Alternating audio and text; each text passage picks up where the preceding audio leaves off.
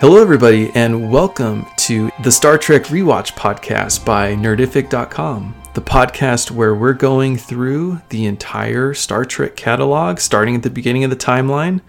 We're starting with Star Trek Enterprise. Today we're talking about Star Trek Enterprise Season 1, Episode 9, called Civilization. My name is Gabe. I'm here with Jason. What's going on, Jason? How are you doing, Joel on True, buddy? Doing well, man.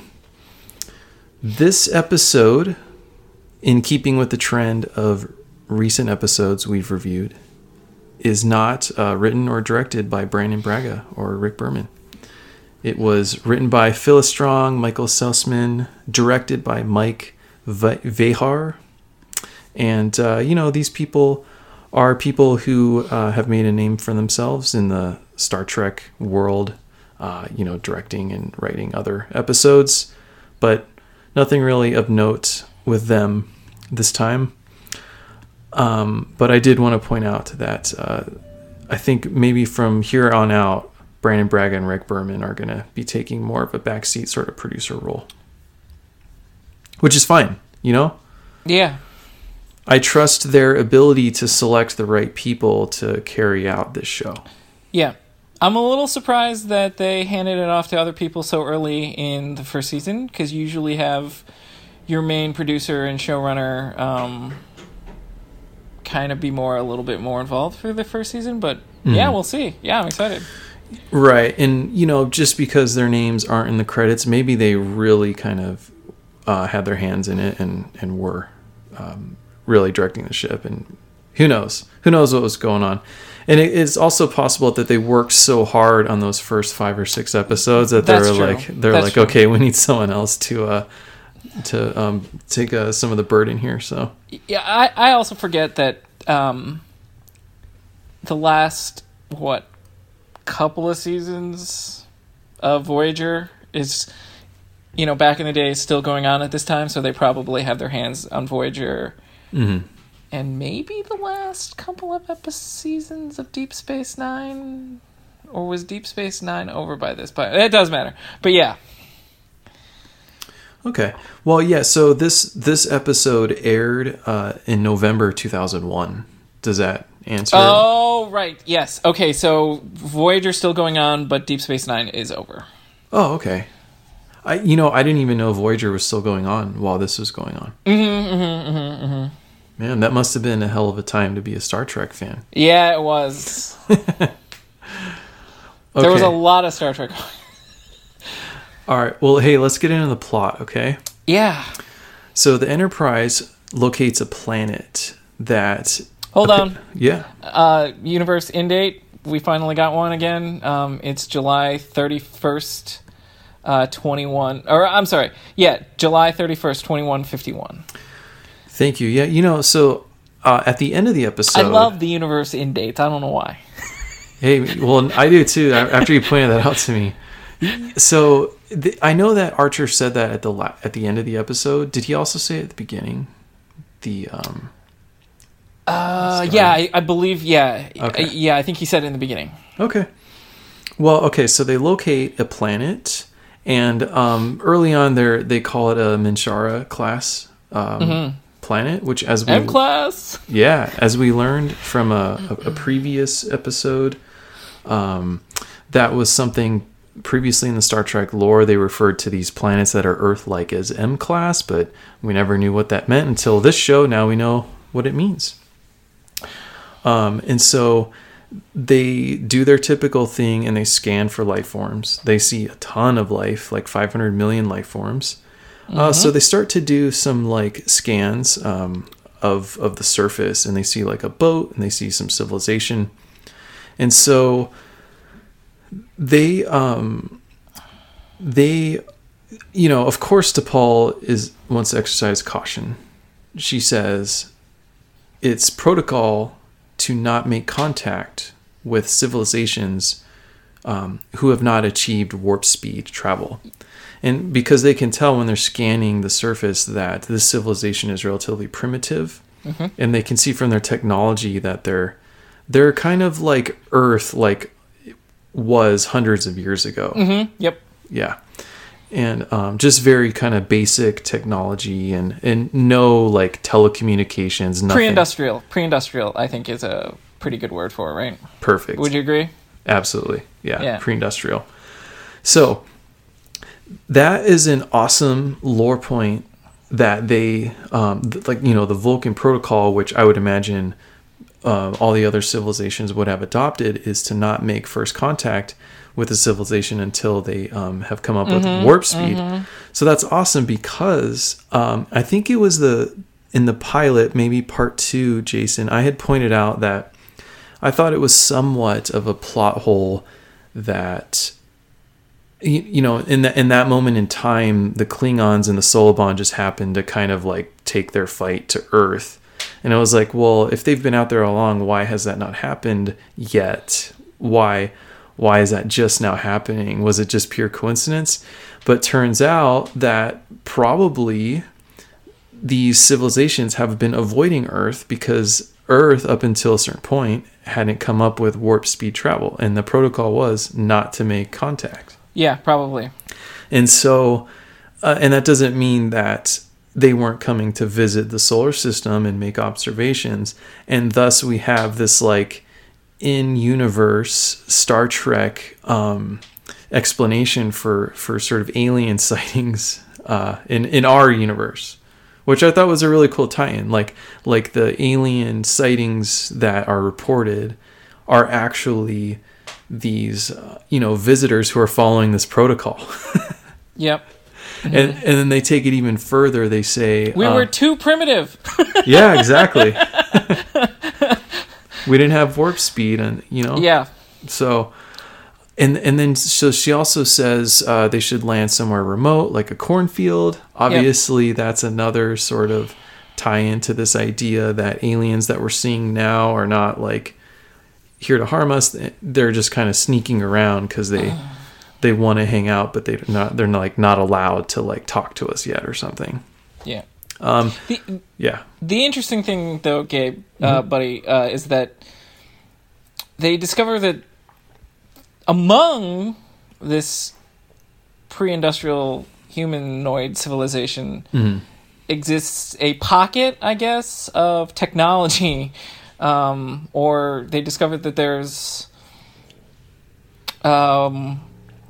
warp-capable species hidden among that pre-industrialized humanoid civilization. So that's what piques their interest. Right. So Ensign Sato is sort of scanning the language she's picking up from the surface, and she can tell that. So the people who live there, the pre-industrial ones, are called Akali. But they're seeing that, like you said, there's this like focal point of sort of emitting this like kind of radiation that doesn't really make sense. There's no way this pre-industrial society would have this like reactor emitting this radiation. So you gave a little bit away there. Well, this is further because so Archer makes a good point. He says, we're on this mission. They sent us out here. They didn't send a bunch of like probes and satellites and robots. Yeah, I agree. They sent a bunch of humans out. So like, to Paul's saying not to go down, but Archer's like, our mission is to go down there and do this. Yeah. And so that gives them this sort of impetus to go down there. And then, as you said, they're picking up this weird technology that doesn't make sense. So I think that probably even further pushes to pull over the edge to decide, okay, yeah, we should go down there. Yeah. I think in the end, I think you're right. I think that is what pushes, or that's what pushes to pull in that direction with the rest of the crew to go down and investigate what the heck is going on. Right. But, they go down there, like, so she says, let's pick a cornfield. So they're going full on alien here.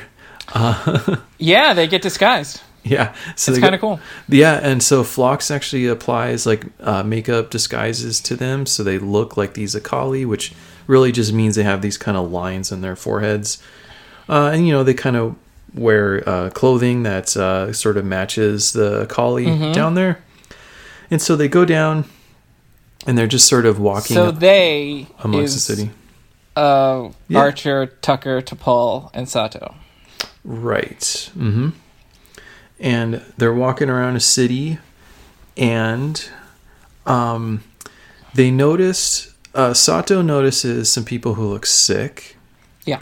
And they make their way to the source of this like energy field that they picked up from orbit. And they find out that it's like a antique shop.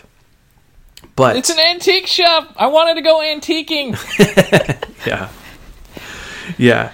And so they quickly discover that, because what they want to do is like go in and like snoop around, but they can't. There's some sort of like force field on the door. The force field is apparently impenetrable. They can't get through it. Yeah, it's guarded. Yeah. And so they don't really know what to do, but like as they're snooping around, this lady who is actually a doctor herself comes and sort of sneaks up on them and is like, "What are you doing?" And like, "I've been watching this area," and she thinks that they're one of the bad guys. And so basically her hypothesis is that whatever's going on there is making everybody sick. Yeah, she's accusing them, the Enterprise crew, of being the source of the disease. Right. But Archer basically talks to her and explains like, first T'Pol shoots her. Yeah. because she actually did kind of sneak up on Archer and Tucker, I believe, with some sort of gun. And it was a crossbow. It was like a loaded crossbow, if I remember. That's right. Yeah, it's a loaded crossbow. T'Pol shoots her and stuns her. Stuns her. Yeah. To T'Pol's credit. Right. Didn't James Bond her. Right. Kill her and ask questions later. Right. Stuns her. And I have to say, Jason, so in this episode, T'Pol has an aggressive streak. She does. This was the first one. Later on, that's right. We'll talk about the second one. Yeah. Don't let me forget. I want to expound on that. Okay. Okay. Yep. So once she wakes up, then Archer kind of explains like, "Hey, we're here to check things out too. Like, can you tell me more?" And so Archer develops first just a good rapport with this lady. He gains her trust. They are able to communicate well. And so, Jason, here's one thing that the second plot hole-ish type thing that I had brought up with the Zerillians with that episode, where I was asking, is this a plot hole that Tucker is able to just board this Zerillian ship and automatically start conversing with these people? And I think you and I ultimately speculated, or maybe I did, and you were just going along because you didn't want to spoil a future episode, that perhaps these people are so smart that they're able to just learn the English language super quick. Because we see Sato do something similar with languages. So perhaps in like whatever time lapses between when they first contact and when they actually start talking, maybe they're learning English, and that explains why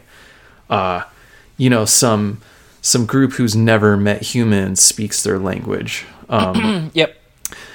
And obviously the real reason that this happens is because they don't want to write a bunch of alien language every episode, but also be boring, right? Boring for us audience members to read a bunch of subtitles. To read subtitles? Yeah. Are we supposed to be watching Japanese manga? Yeah, right. Subbed or dubbed?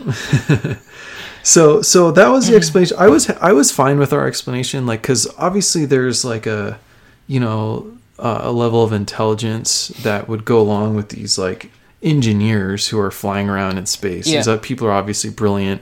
Maybe it's not out of the question. And besides, they're otherworldly, so who knows what they're capable of. So I'm like, maybe they're just able to just like almost instantly learn English.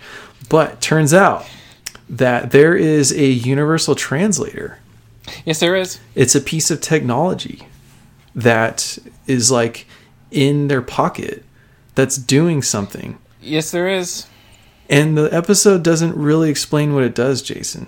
But it is... what we are perceiving on the screen is what the characters are perceiving, even if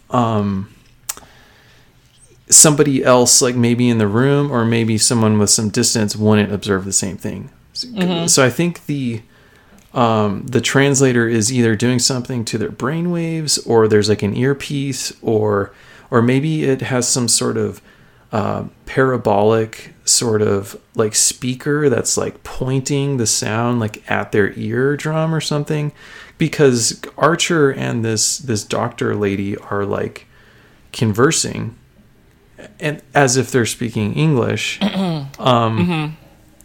And then at one point she stops speaking English and she starts speaking her native Akali tongue. Yes. And Archer distracts her by like kissing her, has this like passionate kiss with her, and then hugs her, and then looks over her shoulder, pulls out the translator, and like adjusts the settings, and then all of a sudden they're able to converse again. Yeah. And so, but they don't explain like what's going on, unless I missed it. Did they explain exactly what's going on there? No. Well, there's something going on with this translator. It's either doing something to people's brainwaves so that they think they're hearing something they aren't, and also probably seeing lips moving in ways they aren't. Right. Or there's some kind of earpieces involved, but I don't know how that would explain the person who doesn't have the translator. So like I said, maybe it's pointing sound waves at their ear, and like there's some kind of crazy technology that overrides like what someone is saying and shoots sound into like the listener's ear. That's like the best I can come up with. I don't know. So if I'm missing something, I don't ever remember them, I mean being Star Trek creators, ever having fully explained how the personal universal translator actually works. Okay. I've always just said it's a guffin to kind of, if they use it to move the storyline forward, or make it seem real, to make, when it's usually used, it's usually on the ship, and it's, as hailing frequencies to an unknown alien species to make it really, really alien and really, really make it foreign to us, us viewers. But yeah, unless, and I'm sure someone out there is going to tell us, okay, in episode 14 or whatever. Right. of the original series, they, explained how they use it or whatever. Well, I have to say, so these two, I was excited to talk about these two plot holes that have now been closed. Because this show is like really airtight. Except up until this point, those two plot holes, and now those have been closed, and now I don't think I know of any plot holes to like track all along. So sure, that's exciting stuff, man. And I think it just shows like how much thought and planning goes into this. And her name is Rian. Yes, it is. Yeah. But so, and this show is in a unique position because it kind of has to address the origin story of a lot of this stuff. Yes. So, I just think it's cool that they somewhat address this kind of origin of how people are allowed or are able to talk to each other without having to learn each other's languages. I'm sure that Sato had to like program the translator, like, when they were up there and she was scanning and listening, I'm sure she had to come up with like the translation matrix and put it into the translator. Yeah. But other than that, they don't all have to actually learn the language. So anyway, you gonna say something there?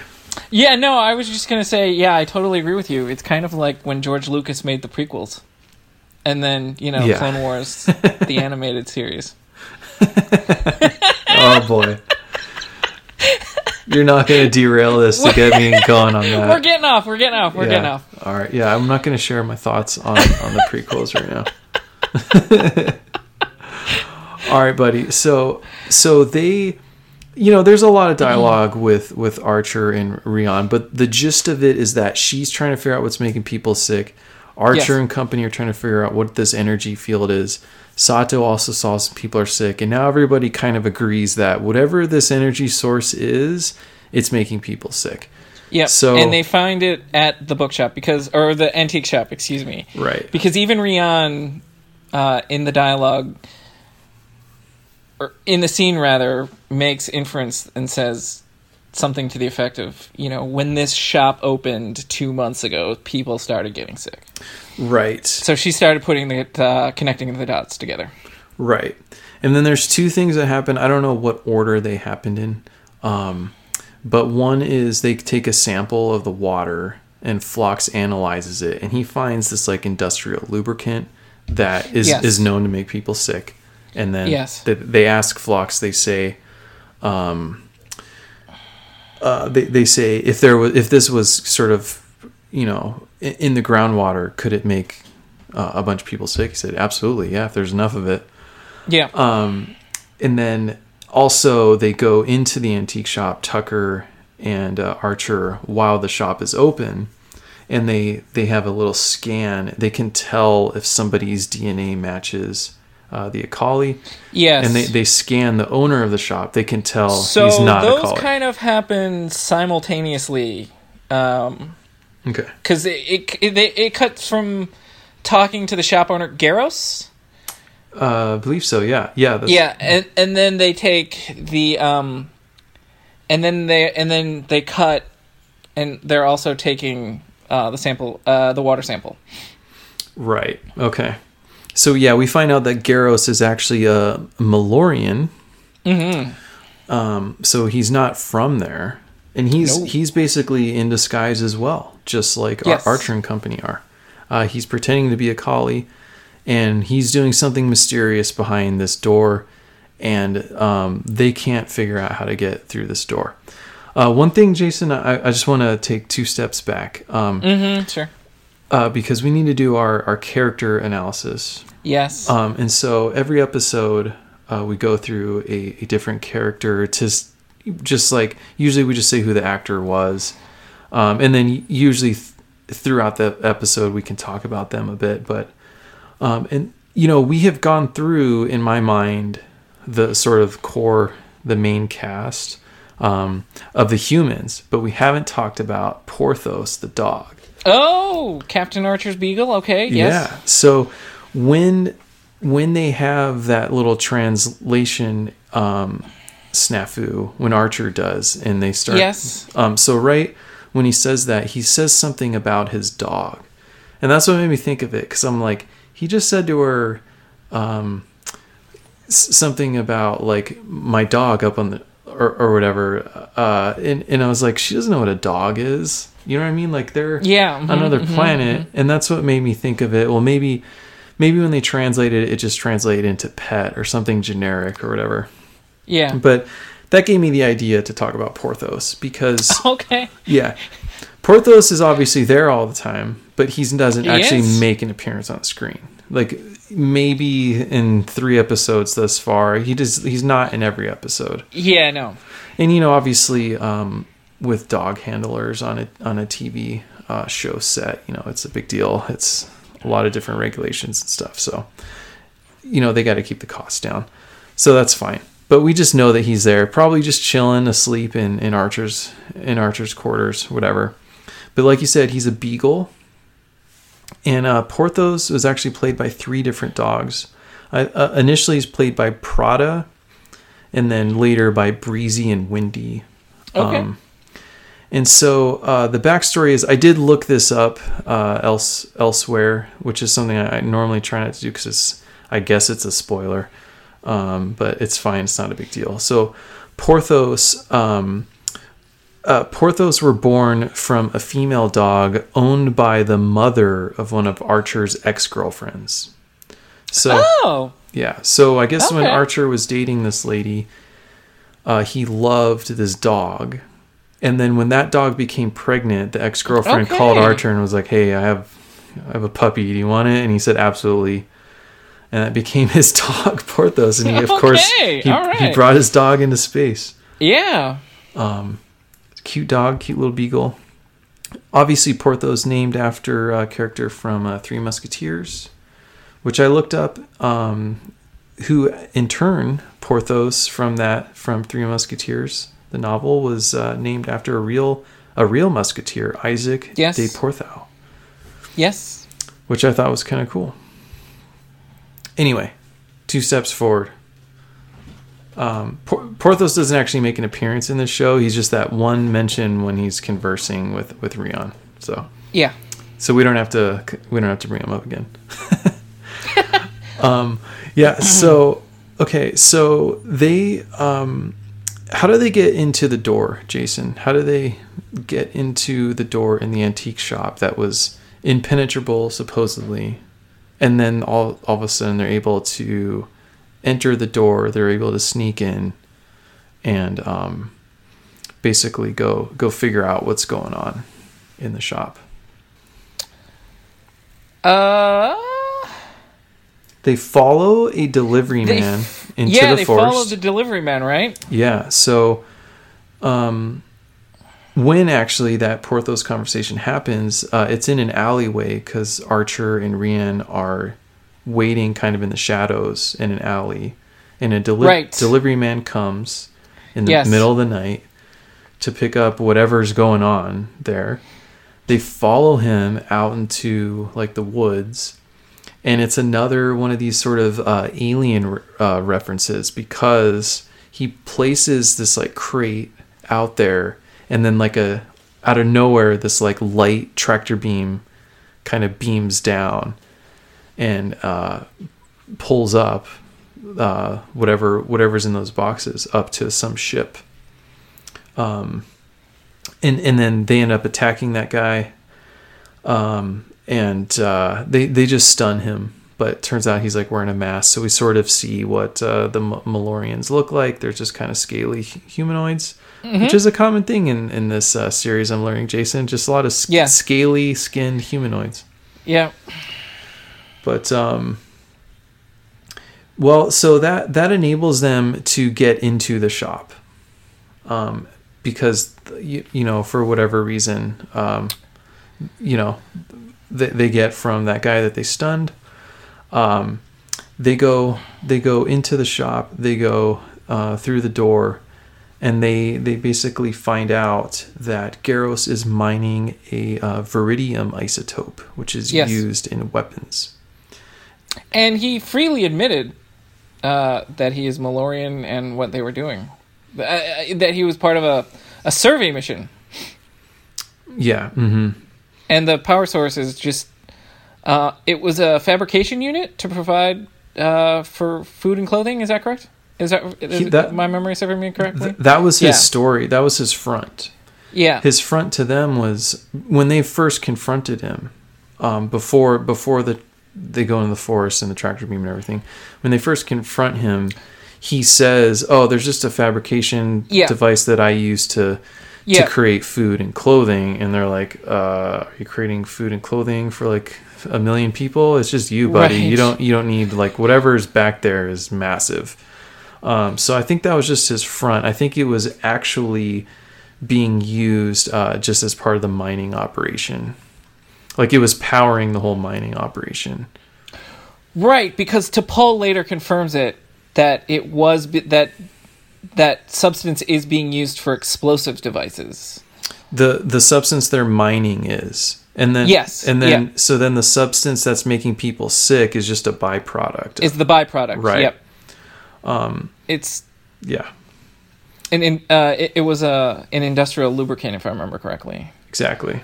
Tetracyanate 622. Wow. Okay. Did you just pull that from memory, or did you look that up? I pulled that one. I remembered that one. Wow. Okay. It's impressive, buddy. So they figure out, okay, this guy is exploiting the Earth for this. Mm-hmm. He's making weapons. It's just bad on top of bad on top of bad. He's making people sick. Yep. So they're like, how are we gonna get this guy? There's some drama. The Garros guy catches Archer and Rion kind of in his space, kind of locks them in. There's like a gun battle. Archer then sort of hails the Enterprise, and they come up with a plan basically where they're going to use the transporter to pull this reactor up. And obviously that'll ruin the mining operation. Yeah. So down on the surface, there's like a gun battle, which Archer basically wins. So Archer and Rion win. They outsmart these Malorians. And then T'Pol, because Archer's down on the surface, T'Pol's in charge up there. She, her and the crew, they transport this reactor up into the Enterprise. And at the same time, a Malorian ship comes, and this ship is like armed to the teeth.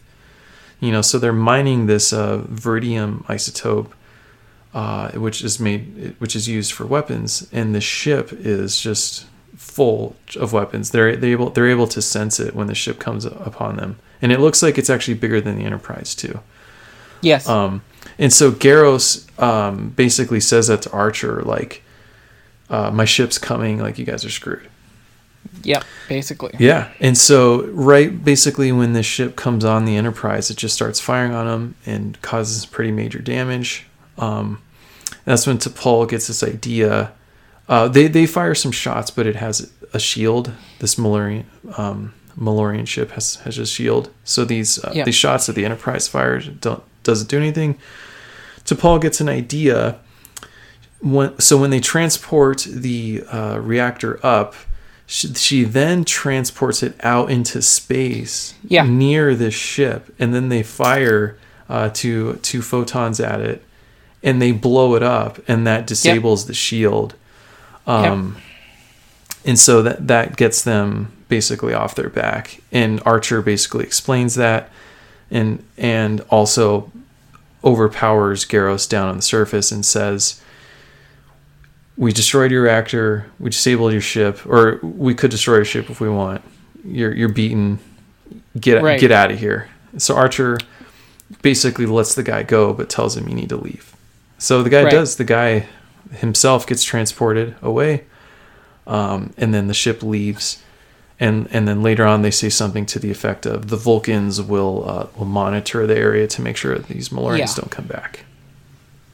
So when T'Pol was in charge up there, and she was firing and doing all this, they're doing engaging with this Malorian ship. She has like a twinkle in her eye, like she's enjoying it. She's and then like when they shoot the reactor out there, she almost smiles. Yes. So that was the second time when she was just kind of like, "Whoa, T'Pol, I feel like you're yes, you're a little aggressive here." She's becoming more and more human. And that could have been just a choice that the actor made, because it was very subtle. It was almost like a smirk. You know what I'm saying? And I don't know if she was directed to smirk, but it was there. Like it could, but you could tell she was like excited to be like, "Fire!" You know what I mean? Yeah. So I don't know. I thought that was verging on un-Vulcan. But it was verging on un-Vulcan. It was cracking a little emotion there. Yeah. Yeah. So, but yeah, that one thing also was, this was the first sort of like love interest for Archer. Yes, because they share a kiss. They share that because kiss. He and Rion share a kiss at the end. Right. And so, unfortunately, Rion does not go on the Enterprise, does not leave with him. No. I'm sure they would have had a great relationship, but, he's a captain of the Enterprise. I'm sure he's a sought-after commodity. I'm sure he'll have many dalliances in the future, so we'll have to see. The interesting thing, just to kind of round off the episode, is that Rion sees Garros being transported off. Right. the planet. Mm-hmm. And Captain Archer gives Rian the treatment for the radiation poisoning that the inhabitants or the society is the inflicted society, the inflicted population. Right. And he, in the end, if you recall, he kind of explained or tells her that it would be kind of best to kind of keep all the things that she had seen to herself. Right. Which kind of rounds us back to the beginning of the episode where they're not supposed to be there, right? Because they have advanced technologies and they don't want to interfere and all that kind of thing. Mm-hmm. So he kind of circles back to it mm-hmm. and says, kind of keep this on the down low, right? Or keep it to yourself. So, which was interesting. And fortunately, she's like an intelligent person. Yeah, and she gets it. She goes, "Who's gonna believe me?" Right. Whereas, like, if she had been, like a dumbass who was abducted in the cornfield, like, right. Would go blabbering about it at, in town, and then no one believes you. They just assume you're crazy because you're just like saying craziness. I thought that was a nice little touch. Like, it seemed to be more of kind of this like alien abduction motif that they played with this in this episode, where it was like, people can't handle this uncertainty, so you have to be careful with it. Yeah. So. So that's pretty much it, man. Yes. Anything else you want to talk about with this episode? Like I said, I don't know if I said this before, but before we started the podcast, like I said, this was one of those episodes where it reminds me of like this is partially why I'm a Star Trek fan. The uncovering of this secret, exploitation of a planet, and it's causing disease and people getting sick and things of that nature, and that's one of the reasons why I love the franchise. Is one of the reasons I'm a big fan of the franchise. Yeah, I hear you. I would sort of echo that as well. And also, I just love the world building. I think they've just done such a good job. Yeah, I agree. Of world building. And particularly, like, with like the plot holes and stuff that they end up resolving themselves. And it just shows just how much thought and care went into this show. So I'm enjoying it very much. And I was saying before we started recording how much I look forward to watching this every week, because I think it's awesome. So, all right. Well, all right. With that, live long and prosper, and may the force be with you. We'll see you next time. Thanks. Take care.